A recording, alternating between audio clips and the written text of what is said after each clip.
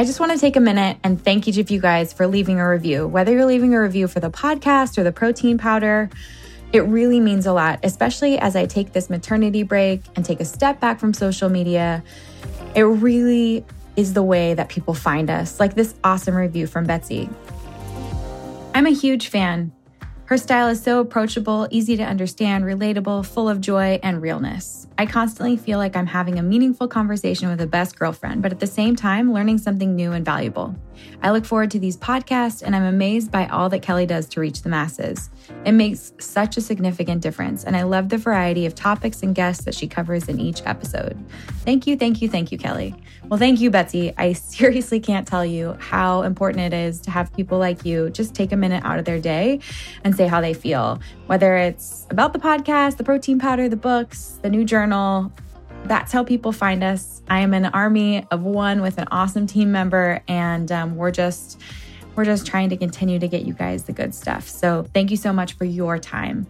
If you guys missed the course sale over Black Friday, do not worry. We have another sale coming up over the holidays, leading into New Year's. That includes your ability to join the bonus Zoom hours that will be offered in January. So I'll be taking maternity leave December, January, and February, but I will be hosting Zoom classroom hours in January for those that want to feel motivated and want to learn something new, learn how to balance their blood sugar, regulate hunger hormones, and really just live a flexible lifestyle and really build that foundation of wellness in their life for themselves and for their family.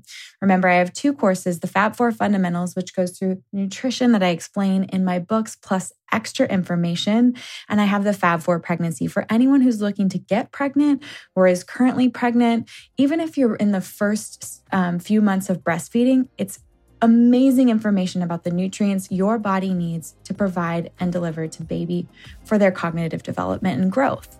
So check all those things out. Let me know what you're loving. And I look forward to connecting with each and every one of you that joined the course in January.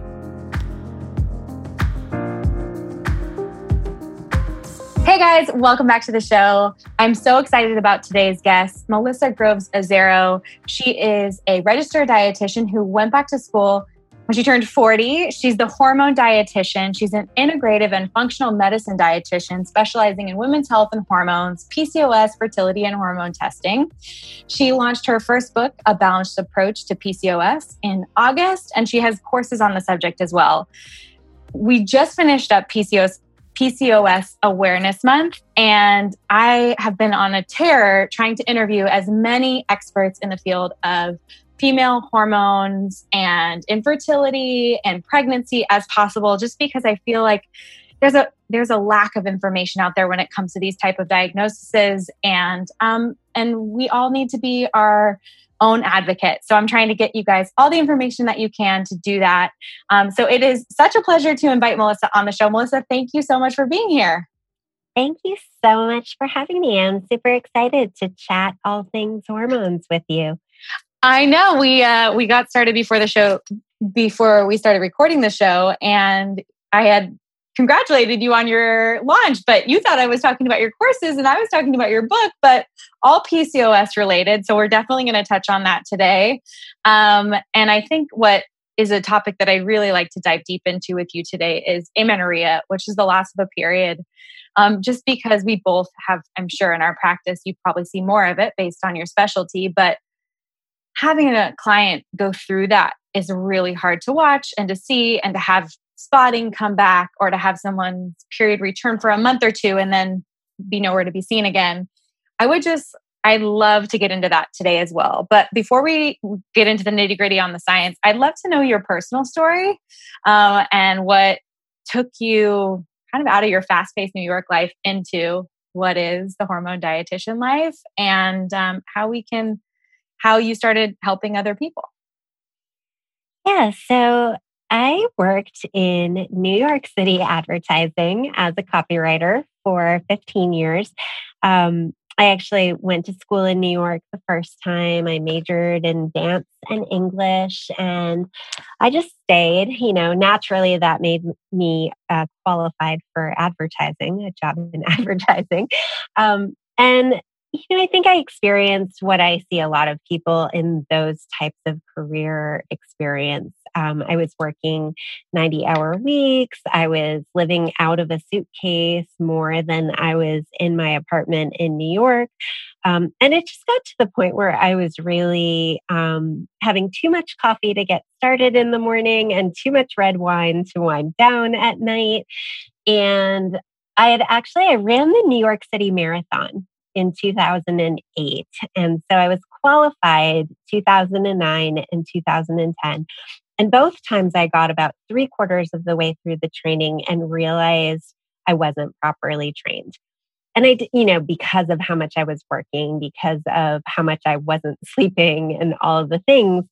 And I didn't want to run it again just to run it. So after that second year of having to bail on the marathon again, which was something I really wanted to do, I really stopped to think about how much my career was affecting my own personal, mental, and physical health. And so I started to think like, okay, I need an escape plan. What can I do?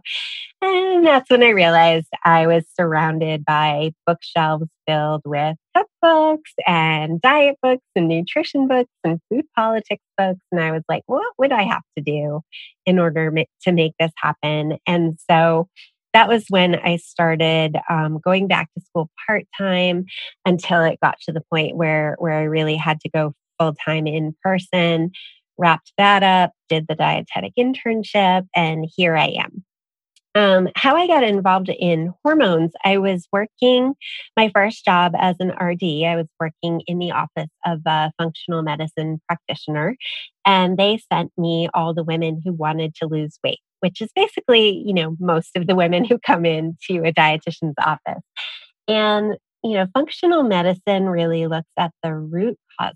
Why can't you lose weight? Because I'd be looking at their diets and their exercise like, something is not adding up here. Like, what's going on?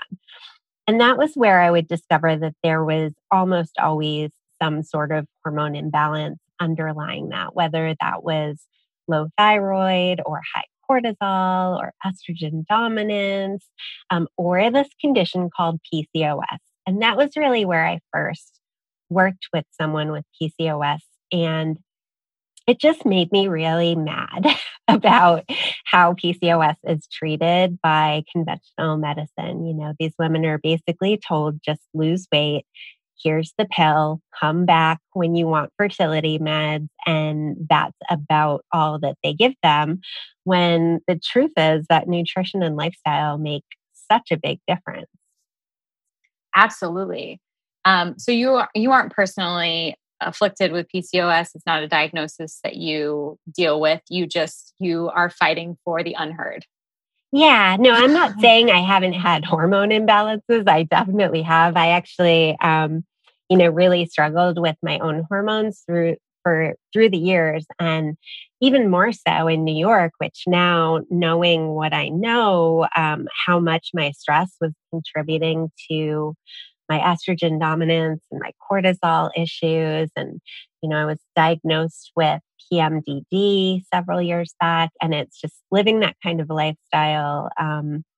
You don't have a lot of, I kind of call it like cushioning. I always say when I left New York, it was like I had arthritis of the brain. In arthritis, like all the cushioning is gone in your joints. I felt like that was how my brain felt. Like it was just nerve on nerve in there at that point, and I had no resilience left. And it really took, leaving that situation, leaving that career to be able to build that back.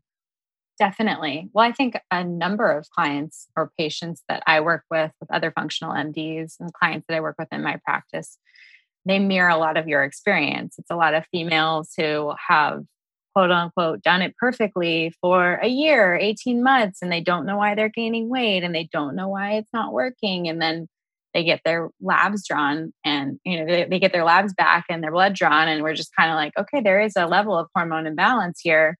And it's very rare that I see someone have sort of like that perfect hormone balance. There's always like a little bit of something. Let's unpack some of the stuff you saw in your internship and through your work. Estrogen dominance was something you mentioned.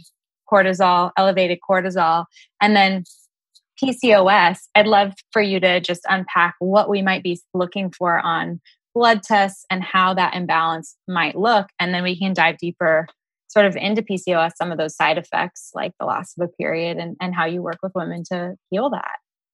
Yeah, first of all, I saw none of this in my internship.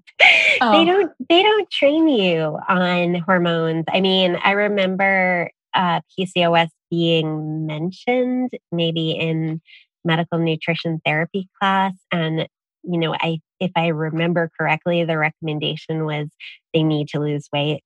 Yeah. And Sounds about right. So all my learning on hormones has really been, beyond the period of official schooling. It's all been, self-study and learning from mentors and doctors and, other practitioners within this space. And it's been really interesting. I say this is the stuff they don't teach you in school, but that goes not just for dietitians, that goes for all women. When I'm working with somebody who's trying to get pregnant and I ask them, well, are you ovulating? And if so, what day? They don't even know what I'm asking for. Yeah. They say, oh, my app says that I ovulate on day 14. And I'm like, well, that's great. The app doesn't know you. How does it know? So it really is an education. And I think a lot of women get thrown into it because something goes wrong, Yeah, for sure. And I mean, you're bringing up a really good point that there are little diagnostic tests that you can buy at CVS that will tell you when you're ovulating. And there are little diagnostic tests like the glucometer that you can buy to understand your blood sugar. Like there are little tools at our disposal, but it really isn't enough. And what what I think you're shedding light on, which I love, people like you, people like Lily Nichols, people RDs who take it a step further and go like, okay, I learned what I learned in this like publisher's book in this class about like the USDA triangle in my plate. And now I'm actually going to look at like what functional MDs are doing and how they're actually working in the clinic with people to heal imbalances. And I mean, that's obviously why you're here. So let's go into some of the hormone imbalances that you have worked with and then we'll dive into PCOS. Yeah, it's actually kind of funny that you mentioned the continuous glucose meter because I'm wearing one today for the first time ever. And I'm so excited. I'm dorking out about it. I'm like, I actually fed it a piece of chocolate earlier just to see Yeah. what it would do. mean, this is the kind of thing, like, I think that in the future, based on the lifestyle diseases that we see from PCOS to prediabetes, diabetes, heart disease, Alzheimer's, all these things that are hypertension, all of these disease states that are lifestyle disease states that are linked to elevated blood sugar and insulin resistance and this like underlying inflammation that's like kind of dulling any communication between our cells and our hormones. The fact that we could have these all walk around like robots with these devices and then actually understand how you personally are being affected by the food you're eating. I mean, it seems like an obvious answer to me that would fix a lot of the problems because we'd all walk around and go like, oh, well, yeah, I know Kimmy can literally get away with eating like X, Y, and Z, but when I have it, my alarm bells are going off on my glucometer, like I just think it seems so easy to me. And that's such a motivator for people to actually have their own information. I mean, look at how Fitbit and some of these companies like really affect change in people. I mean, yeah, it does. It's like your Apple Watch is like, hey, lazy, get up and walk around. You're like, okay. It's like, hey, did you breathe today? Okay, I should do that. Yeah, I know. God, I just can't wait until we're like Europe where we don't have to like have a doctor prescribe it to us. Yeah, no, I'm doing it as part of a study. So I feel really lucky because I haven't had a chance to, I've dug into obviously a lot of my data already. But yeah, this is a piece like I really don't know how specific meals, affects me. I'm actually a little scared to see, how the coffee affects me, but we'll see. Yeah. So the hormone imbalances that I work with in my practice primarily, PCOS is the biggest. So that's the majority of my clients. Some of them are actively trying to conceive. Some of them are, just wanting to get their cycles back and their hormone health back and be healthier overall. I do work with PCOS fertility clients, usually when it's what I call PCOS plus. So if they have PCOS and endometriosis or PCOS and high prolactin, like those really kind of complicated cases are the ones that I work with one-on-one. I do work with PCOS in group programs as well, which is nice because they have that support aspect. For PCOS, a few things I'm looking for when I'm working with them. First of all, I'm looking to see whether their androgens are coming more from their ovaries in the form of testosterone or from the adrenals in the form of DHEA, because then the treatment approach is totally different. We do focus on a blood sugar balancing diet for all of them. I always say, consider yourself insulin resistant until proven otherwise. If you have PCOS. I'm stealing that. Yeah. We work on, inflammation, minimizing exposure to things like inflammatory fats, while increasing those anti-inflammatory foods like omega-3s, ginger, turmeric. So in order to look at those things, I'm a big fan of the Dutch test for hormone testing. I feel like it gives us the, biggest overall picture because it shows not only where the hormones are coming from, what the outright levels are, but it also shows what's happening to them when you get rid of them. So how you're metabolizing, or I know detox is kind of a dirty word, but like how you're detoxing your hormones as well, which, really just means metabolizing. Mm-hmm. Yeah. Can you explain that? Because I don't think a lot of people realize, they just assume that we're producing these hormones and they're just in us and those levels are just kind of hanging. Can you explain the process of the production of hormone all the way through metabolism? Yeah, so hormones are made. That's actually a really complicated. You can simplify. Yeah. Yeah. So, hormones are made by various endocrine glands in your body, which are primarily controlled by your pituitary gland in your brain. Your pituitary gland is not the one in charge. Your hypothalamus, which is a region of your brain, is the one telling the pituitary what to do. The pituitary tells all the other guys what to do. So the ovaries, adrenals, thyroid, all the things, pancreas, it's all coming from there. Your hypothalamus is reading the input from the outside world and your body and making the decisions about what to do. So if it says, oh, we need more energy, or, she seems a little slow, sends the message to the thyroid, like, hey, crank up the metabolism a little bit. On the other hand of that is what I see much more often with women is when stress is super, super high, your hypothalamus decides, oh, she really can't take much more stress. Let's shut this whole situation down. Tells the thyroid to, stop making as much thyroid hormone, because the cortisol coming out of the adrenals is so, so high. So there's all these built-in feedback loops, and hormone problems are not the problem. They're a symptom of an underlying problem. So figuring out what's causing that underlying problem is what we do. I love it. Let's get into what are some of the causes of these imbalances or consequences of what the main culprit is. Yeah, with PCOS, insulin resistance really is a primary one. And it's one of those they don't really know what came first, the chicken or the egg. Is the insulin resistance triggering the PCOS in the first place? Or, is the PCOS the reason for the insulin resistance? But regardless, they both make each other worse and feed off each other. So, high insulin tells your ovaries to make more testosterone. Testosterone is an androgen, which is a male hormone, and we do need some for things like energy and sex drive. But when it gets out of control, that's where you start to notice those symptoms like acne, facial hair, that male pattern hair loss. I'm not talking about overall thinning. I'm talking about like the top of the scalp, the temples, that typical male pattern.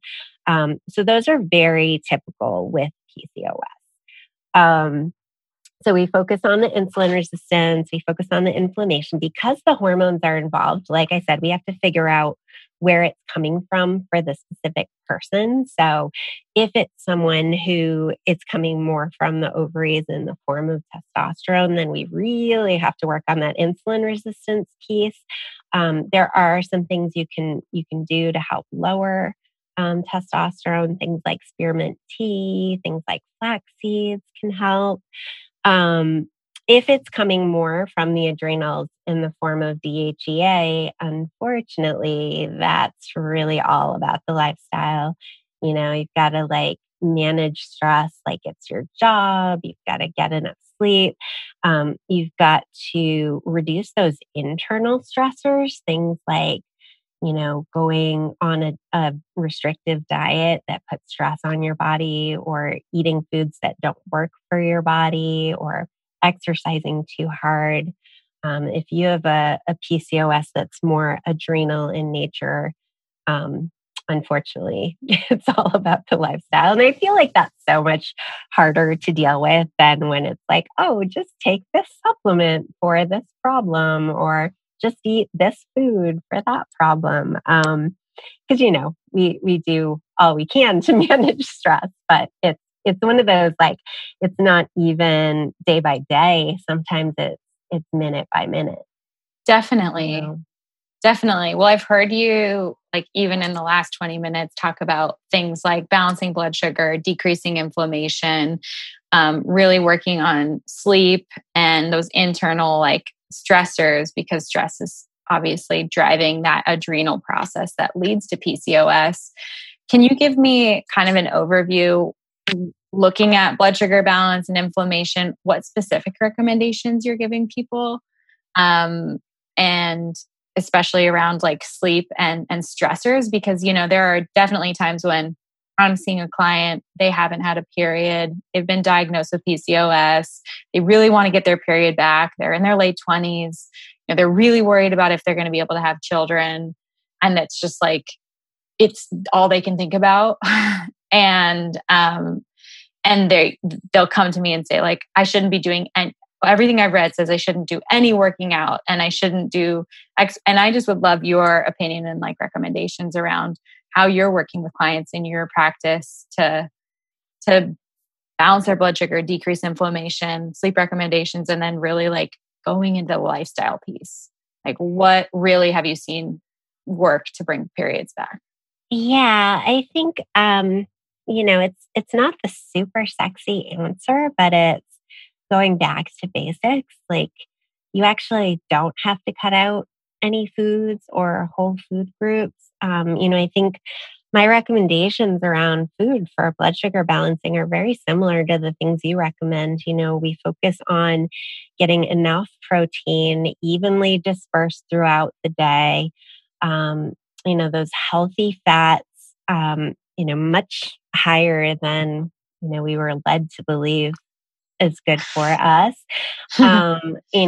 Fiber that's coming primarily from fruits, vegetables, legumes, whole grains, and just really, focusing on those balanced meals always. And I know how hard it is. I mean, the blood sugar balancing diet is not harmful for anyone, really. I mean, it's pretty much the way that I eat. And I know how easy it is when you're really, really busy and you're starving. You're like, I'm just going to grab a handful of pretzels. But that's so bad for you. It's like, just take those 2 seconds, go grab the almonds too, and balance it out so that you're not spiking your blood sugar at any given moment. The anti-inflammatory piece, like I said, we minimize. I never talk about avoid or eliminate because it's just not realistic for a condition that is a lifelong condition to expect them to give something up forever. Or like to never eat out. Never going to eat pizza again. So minimize the exposure to especially things like fried foods, those like processed vegetable oils, to be mindful of sugar consumption and conscious of added sugars in things. We talk about the concept of a sugar budget, which, I like the WHO guidelines for sugar. It comes out to around 25 grams a day, which is like a nice little bit of wiggle room. Like, you're not going to be able to have your Starbucks venti pumpkin spice latte every day on that sugar budget, but you're going to be able to have a dark chocolate peanut butter cup with lunch or something like that, to help yourself not feel so restricted. So that's the diet piece. But also the gut. We didn't even talk about the metabolizing hormones part. The place where metabolizing hormones or getting rid of the hormones that we make goes wrong for most people is in the liver, which can be genetic or just general liver health. And then the gut. If you don't have healthy digestion, your hormones cannot be healthy. So you really have to focus on gut health. So we incorporate that piece into the diet as well. Again, they should already be eating lots of fiber and lots of colorful fruits and veggies. Work on getting some prebiotics in there, some natural probiotics, like fermented foods, things like that. And then the lifestyle piece, we talk about sleep, stress, and exercise. So sleep, absolutely. There's all sorts of research that not getting enough sleep not only makes you more insulin resistant, but actually affects the amount you eat and the type of foods you eat when you haven't had enough sleep. So you could be shooting yourself in the foot if you're not getting enough sleep. Stress is a hard one. I think we're all under stress. It becomes a matter of managing the stress and controlling what you can control, letting go of what you can't control, actively working stress management into your day to day. Something like meditation or yoga or time spent in nature, chilling out with some music, something like that, whatever works for you. It's very individual. And then exercise. Yeah, I get that question all the time too. Like, what kind of exercise should I do? Is it true I can't do intense exercise? And honestly, the answer is really, it depends. It depends on your personal adrenal health, what the rest of your lifestyle looks like, if you're properly fueling yourself, how well you're sleeping. Exercise can we have energy to exercise when we have slept enough and eaten enough. So, such a good point. Yeah. So it's like if you don't have the energy to exercise, you're probably not there yet in terms of proper fuel and proper sleep. Definitely. If you want to be an athlete, you got to feel like one. Mm-hmm. Yeah. So you can't just throw yourself into a HIIT training class on your Venti cold brew and call it a day. Well, you can, but you're going to pay for it later. I mean, I think, I'm a good example of that, having burned through, my New York City lifestyle for so long. Definitely. I like to go deep. So let's dive a little deeper into the gut health and liver piece in regards to the metabolism of hormones. Are there specific places where we metabolize specific hormones, or are all hormones metabolized in the gut and the liver? They all start in the liver. Hormone detox is a 3-step process. Phase 1 is where those, they're kind of considered toxins once you're done using them. So your body has to get rid of them just like any toxin or medication. So it goes through phase 1 detox. In order to do phase 1 detox, we need cruciferous vegetables, citrus fruits, berries, all those things that love on your liver. I think the liver is a little underloved in society. It's not cute, but it does really everything for us. So you really want to focus on that, all the things, the leafy green vegetables, the lemon juice, like all of that helps with phase 1 detox. Then once it's conjugated up, it has to become water soluble and go into the stool for disposal. So phase 2 detox, this is where my personal detox goes wrong. I have all the genes that block estrogen metabolism. So this is where genetics really can come into play. Things like COMPs, things like MTHFR. So if you have the genes that are mutated, you're not going to be methylating as well as someone who doesn't have mutated genes. And so as a result, those hormones can start to build up. In my case, estrogen was building up because it wasn't going through that phase 2. And then once you've gone through phase 2, then it's ready for disposal in phase 3. We have this really pesky little enzyme in our guts called beta-glucuronidase, which the liver ties estrogen into a little bow for disposal, a little package with a bow, and beta-glucuronidase comes in and unties the packages and lets it roam back around again to cause symptoms. So I always start with the gut. You got to work from the bottom up, basically. So if the gut's not working, we've got to get that working. We've got to get you pooping every day, minimum. And then you've got to work on phase 2, and then you've got to work on phase 1. Well, let's work backwards then. So let's go phase 3. Let's get everyone pooping every day. Let's work on optimizing gut health. What are some tools in your toolbox that you use to help people? Yeah, really gentle. We start with the fiber, making sure they're drinking enough water. I think people forget about water when it comes to gut health, but it's really important. Those, eating cruciferous vegetables and fermented foods to restore a healthy gut flora. A really interesting thing about PCOS is that the gut microbiome in women with PCOS is actually different than in women without PCOS.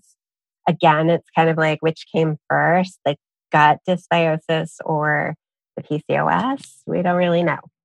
But yeah, gut health becomes really important in PCOS. And then how do you have people prioritize?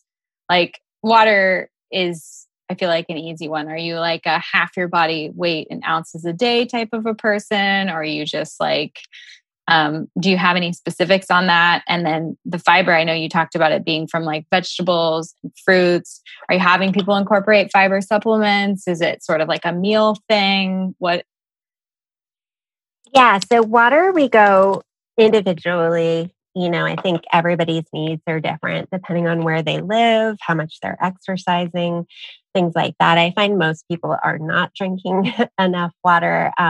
You really should gauge it by your urine. You want your urine to be pale yellow and not dark yellow.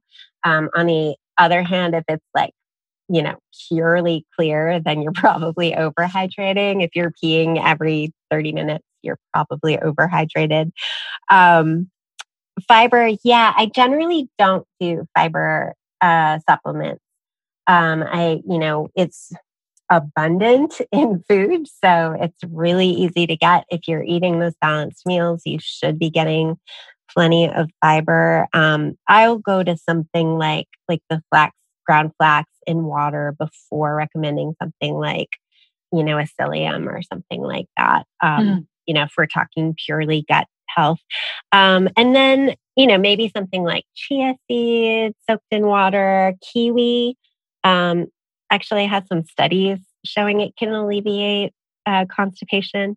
So, some of those little tricks. And then if that doesn't work, then we'll go to something like a gentle magnesium, see if that works. You also want to be, making sure you're moving your body regularly. That can help too if you're not going regularly. So that's generally my strategies. It usually works for most people. It's kind of amazing, a couple weeks in to working with each other. They're suddenly pooping again and they're like a new person. Yeah. I mean, I feel like that will totally throw a day off. If you're constipated and not feeling your best, like that can feel horrible. That's not how you don't want. Yeah, I have to say, most women when they start working with me aren't eating breakfast. And when I ask them why, it's not some intermittent fasting situation. It's because they're not hungry. 90% of the time, the reason why they're not hungry is because they're not pooping. So they're literally full up and they can't add any food on top of that. So yeah. It's kind of a slippery slope. Then they're not eating. They're not triggering the digestion that can trigger the bowel movement that can.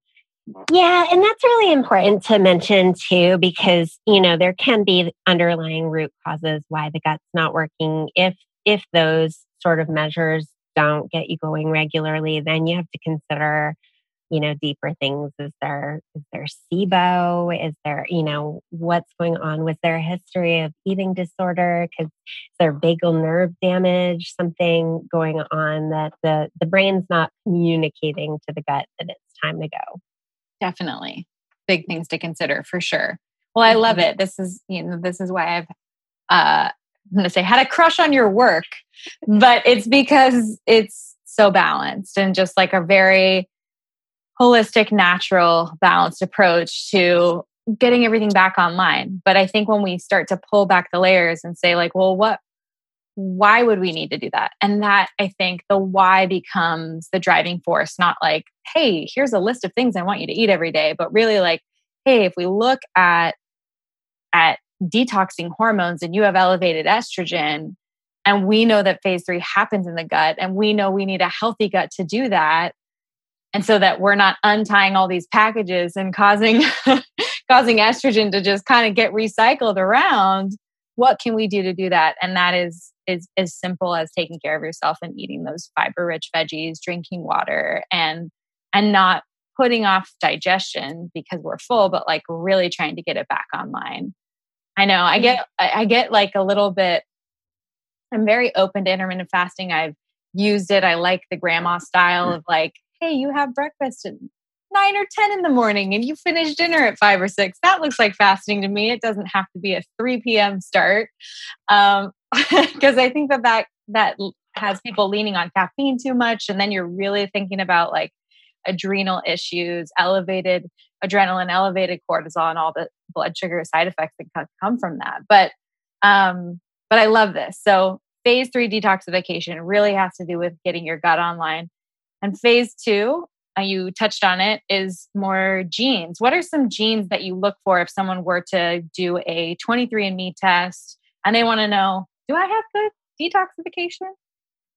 Yeah, definitely MTHFR, which I think more and more people are starting to know about, at least in the fertility realm, because that's the one that affects how your body processes folic acid, which is the synthetic form of folate that's found in foods. It's added to foods. It's not naturally found in foods. So if you're not able to convert that folic acid into active folate, that can cause homocysteine to start to rise, which is a measure of inflammation. And it's going to prevent your estrogen from going down the right pathway. The other one, and the one that's the problem for me, is COMT, COMT. They call that the warrior versus the warrior gene. I have 2 mutations on that, so it means nothing's getting down there. So if you've got those gene mutations, you really have to support methylation, which means, the B vitamins that are involved in that process. So folate, B12, B6, You need some magnesium. You need a methyl donor to make the whole wheel spin. So, if you think back to like biology class, organic bio or organic chem with the carbon and 3 hydrogens, the little methyl group, and it gets kind of passed around the circle. So in order to make that spin, you need a methyl donor. Some people recommend SAMe as one. I don't love it. Makes my brain feel like it's trying to claw its way out of my skull. But I'm a big fan of glycine. Glycine's, it's really calming, easy to take. I will say, the whole thing with genetic mutations, though, is that just because you have a mutation doesn't mean it's actually expressing. So I would never recommend stuff like that based just on a 23andMe or, some sort of genetic profile. But if I see those and then I see on a Dutch test that no estrogen's getting down that pathway, then it's like, okay, yeah, we actually have to work on methylation. I love that. Yeah, you treat the person individually based on diagnostic, based on their results. Yeah, and I have had clients who have those gene mutations, and then they're methylating just beautifully, and their homocysteines within normal levels, and they're doing great. So, usually they're the ones who are already eating pretty well before they started working with me. Yeah, that definitely plays a role. So let's take it back. That's a perfect segue. Let's take it back to phase 1 detox and what can and does support liver health. Yeah. So first of all, and I know, again, detox is kind of a dirty word. So our livers can do the job. I mean, I see posts all the time that are like, oh, you have a liver, you have kidneys, you don't need to detox. Well, yeah, theoretically, but our livers are a little overburdened right now, to put it lightly. We're exposed to so many more chemicals now than we ever have before. So many that can kind of gunk up the works. And, I remember, for example, in nutrition class, my very first nutrition class, where I learned that alcohol is such a toxin that your liver stops all other jobs until it has cleared the alcohol from your body. That's like thousands of jobs that it's not doing while it's getting rid of that alcohol. And, our liver does some pretty important things, especially when it comes to getting rid of hormones. Like, we want it to be working. So, the things that you're exposing your liver to that are having a negative impact are those chemicals that are, basically everywhere and impossible to avoid. But, we really can do our best to minimize them with the choices we're making. The obvious things like not drinking in excess, not smoking, minimizing medications, not prescriptions, see your doctor before you go off of medication. Right. But, you want to minimize the things that your liver has to do on top of its normal duties. And then, the things that make your liver happy are things like quality protein and nutrients, cruciferous vegetables, citrus, berries, all the things. I always kind of laugh when I see like juice fasts, because you're not giving your liver the protein it needs to detox properly. So, it's just kind of expensive vitamin water, basically. Yeah. Can you go a little bit deeper into that and then explain how protein plays a role in detoxification in the liver? Because that's something that I have seen as well. And it is a little bit frustrating, but I think if people understood the science, then they would act a little bit differently. Yeah, we need protein to make enzymes. Enzymes make anything happen in the body. So if we don't have the protein to make the enzymes we need to carry out those chemical reactions that turn things from one thing into another thing, then we're just not going to be able to do it. The amino acids, like when we eat protein, there's all the different amino acids and they go into what's called the amino acid pool. And there's a limiting factor. So if you're not getting enough of a certain amino acid, you're only going to make enough enzymes or proteins out of what is up to that level, the lowest one. So Right. it's kind of like the lowest common denominator. So that's why it's really important to eat protein from various sources, and ideally, the higher quality protein, the better. Yeah, I think you bring up a perfect point because there are a lot of documentaries, there are a lot of people leaning into a plant-based lifestyle, and I talk about a plant-based lifestyle in my second book, and that if that is someone's personal choice, I love that, but we just need to be responsible based on getting enough complete protein. Even with clients who I have who will only eat fish or have bone broth or do a collagen supplement. And I look at bone broth and collagen supplements as being, they're incomplete protein. Yes, they're giving you glycine. That's amazing. But fish might be the only complete protein they're willing to eat. And it's a couple times a week. And I just don't think the education's there on like, what does it make? Neurotransmitters, hormones, enzymes, cells, like everything. And it's also a major supporter of blood sugar balance and making you feel satisfied. So it's but it gets such a bad reputation that people feel like they shouldn't be eating it, or it grosses them out, but mostly it's because of what they've learned, not how they feel. No, and I've been there myself. Right out of college, tried to be vegan for a year, and that didn't go so well. It was no matter how many almonds I ate, I was always my blood sugar was always crashing. Inconvenient places, like at the gym, on the football machine, I feel like I'm gonna faint. And then I was pescatarian with eggs for a really, really long time, and that was working well for me for a little while, for a while.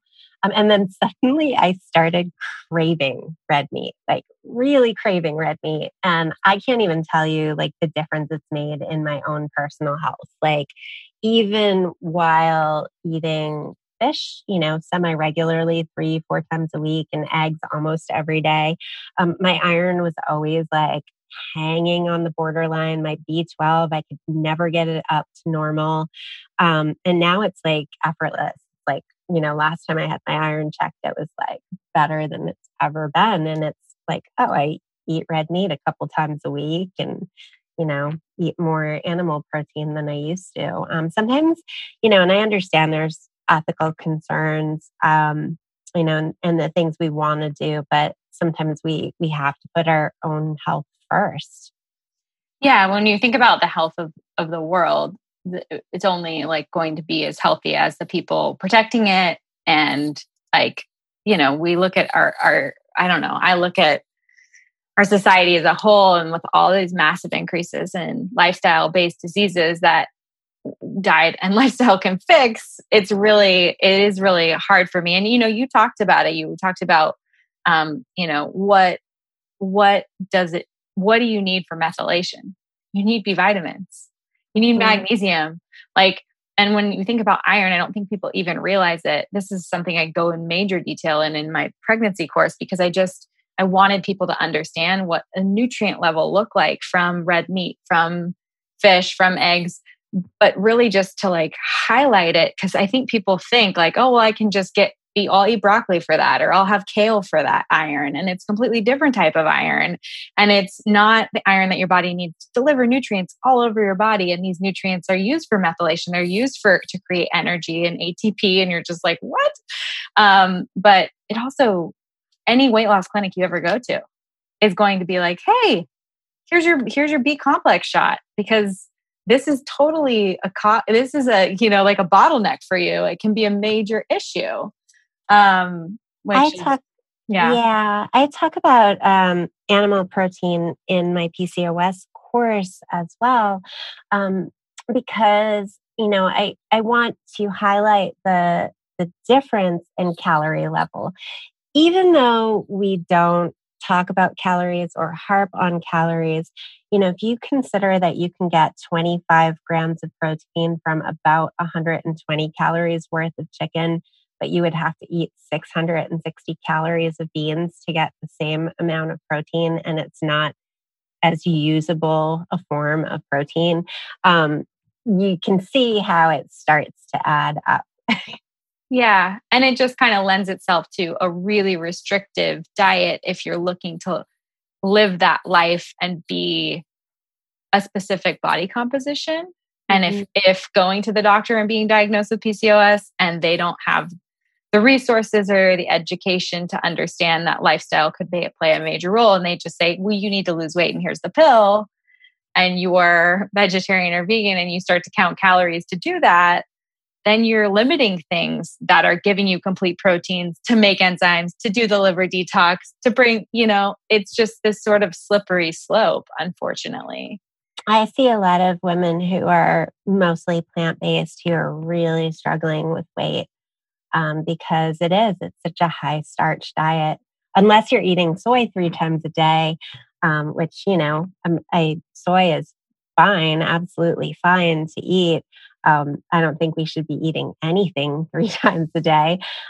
Or you're eating those processed, imitation meat products that are filled with those inflammatory chemicals and fats. Yeah.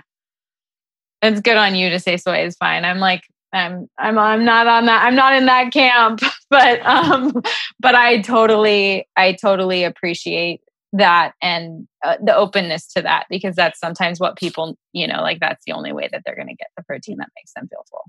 Yeah. Soy, of course, like the soy that I say is okay is the whole soy, like a little bit of edamame, a little bit of tempeh, a little bit of tofu, not the soy protein isolate. Yay. Totally different. Food versus not food. Right. Well, I love this because when I think about someone who maybe is being faced with PCOS and coming and listening to this podcast, even in what we covered today, let's say they did a 23andMe test and didn't know that they had MTHFR comped, or maybe they have estrogen dominance and didn't know that they had those things, or realize I'm not really including bitter leafy greens, cruciferous vegetables, citrus, berries, and my body needs that. Or maybe they're not eating breakfast and they're not going to the bathroom and these triggers aren't happening. It's just, there are some major takeaways that we've talked about today that I think are really supportive from a very balanced perspective. Let's get into amenorrhea with the loss of a period and what you recommend to support people that bring the period back. Yeah, I actually don't work with women with hypothalamic amenorrhea in my programs or one-on-one. And the reason for that is, I really like the complicated stuff. I like being able to solve the problems. Let's figure out your root causes.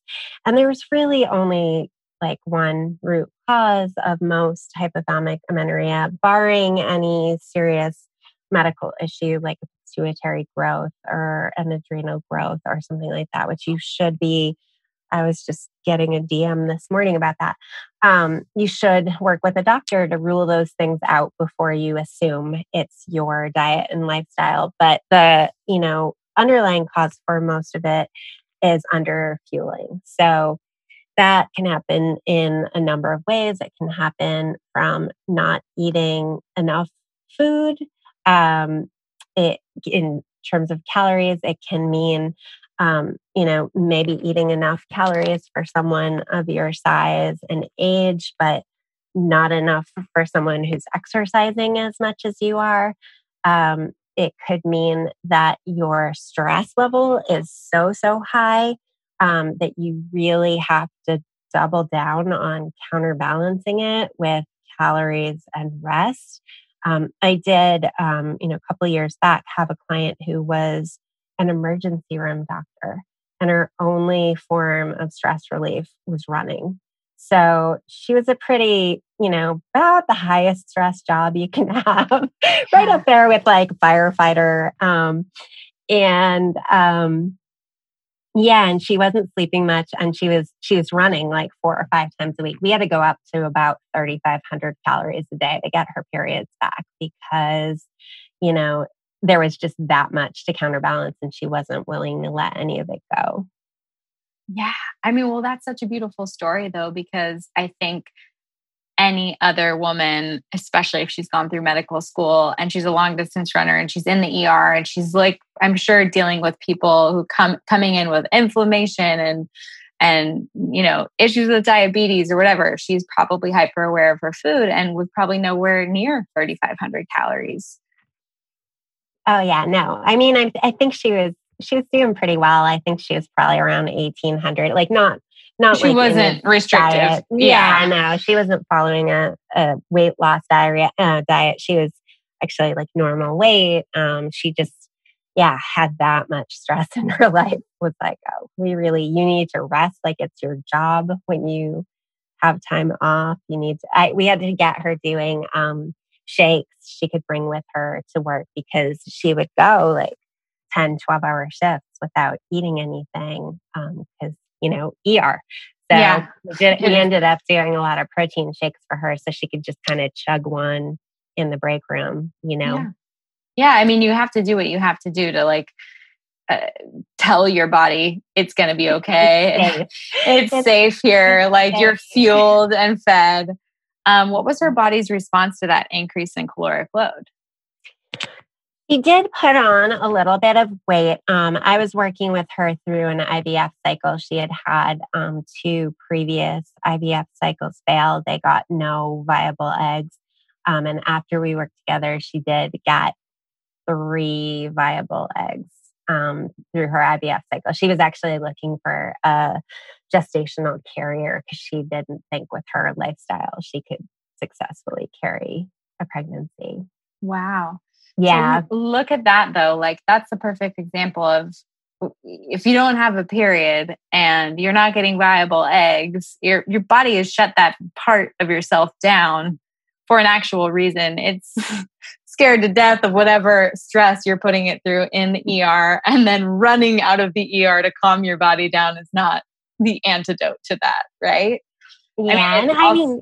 And I totally relate. And I think, she's like a lot of my clients, those, kind of high power boss lady is like accomplishing amazing things in the world. But, when your health is always coming last, something's got to give at a certain point, Definitely. Well, I love it because I know there's going to be someone listening that really wants their period back and then actually looks at their life and how long they're on Zoom calls and what they're doing to decompress. And they may be like, oh yeah, well, I'm at 16, 1,800 calories a day. I'm not under eating, but this might be the story that literally changes lives. So it's that kind of practical advice and in practice education that you learn when you're working with clients and to bring periods back. So I love it. Thank you so much for your time today. I feel really excited. I'm really excited to put this episode out and just obviously love your balanced approach. If someone wants to work with you, if they've dealt with PCOS or hormone imbalances, where is the best place to reach you? What resources do you have for them? Give them everything, Melissa. Yeah, on my website is thehormonedietitian.com. You can find my programs there. I do run PCOS group programs. I do have quite a wait list for one-on-one for PCOS or fertility. I do a PCOS online course. We just wrapped up the last one for this year, so that will be launching again in 2021. My book, A Balanced Approach to PCOS, you can find it anywhere books are sold. And I spend most of my time on Instagram. That's where you can find me. I'm the.hormone.dietitian there. Love it. Thank you so much for your time today and for doing all that you do to help the unheard be heard and really start to understand their body. So today was great. And we have so many just applicable tips for people to go start incorporating in a very balanced way, which, I heart you for that. I very much appreciate that balanced approach. So thank you for having me. I feel like we could talk for another hour. I know. And we will. When this COVID thing is over, I'm coming to hang out. All right. It's a deal. Well, thanks, love. All right. Thank you. Thank you for listening to Be Well by Kelly. Please subscribe to the show on Apple Podcasts, Spotify, or wherever you listen to podcasts. Learn more at bewellbykelly.com and follow me on Instagram at bewellbykelly. I would love if you picked up my books, Body Love and Body Love Every Day. They're sold on Amazon and at all major booksellers.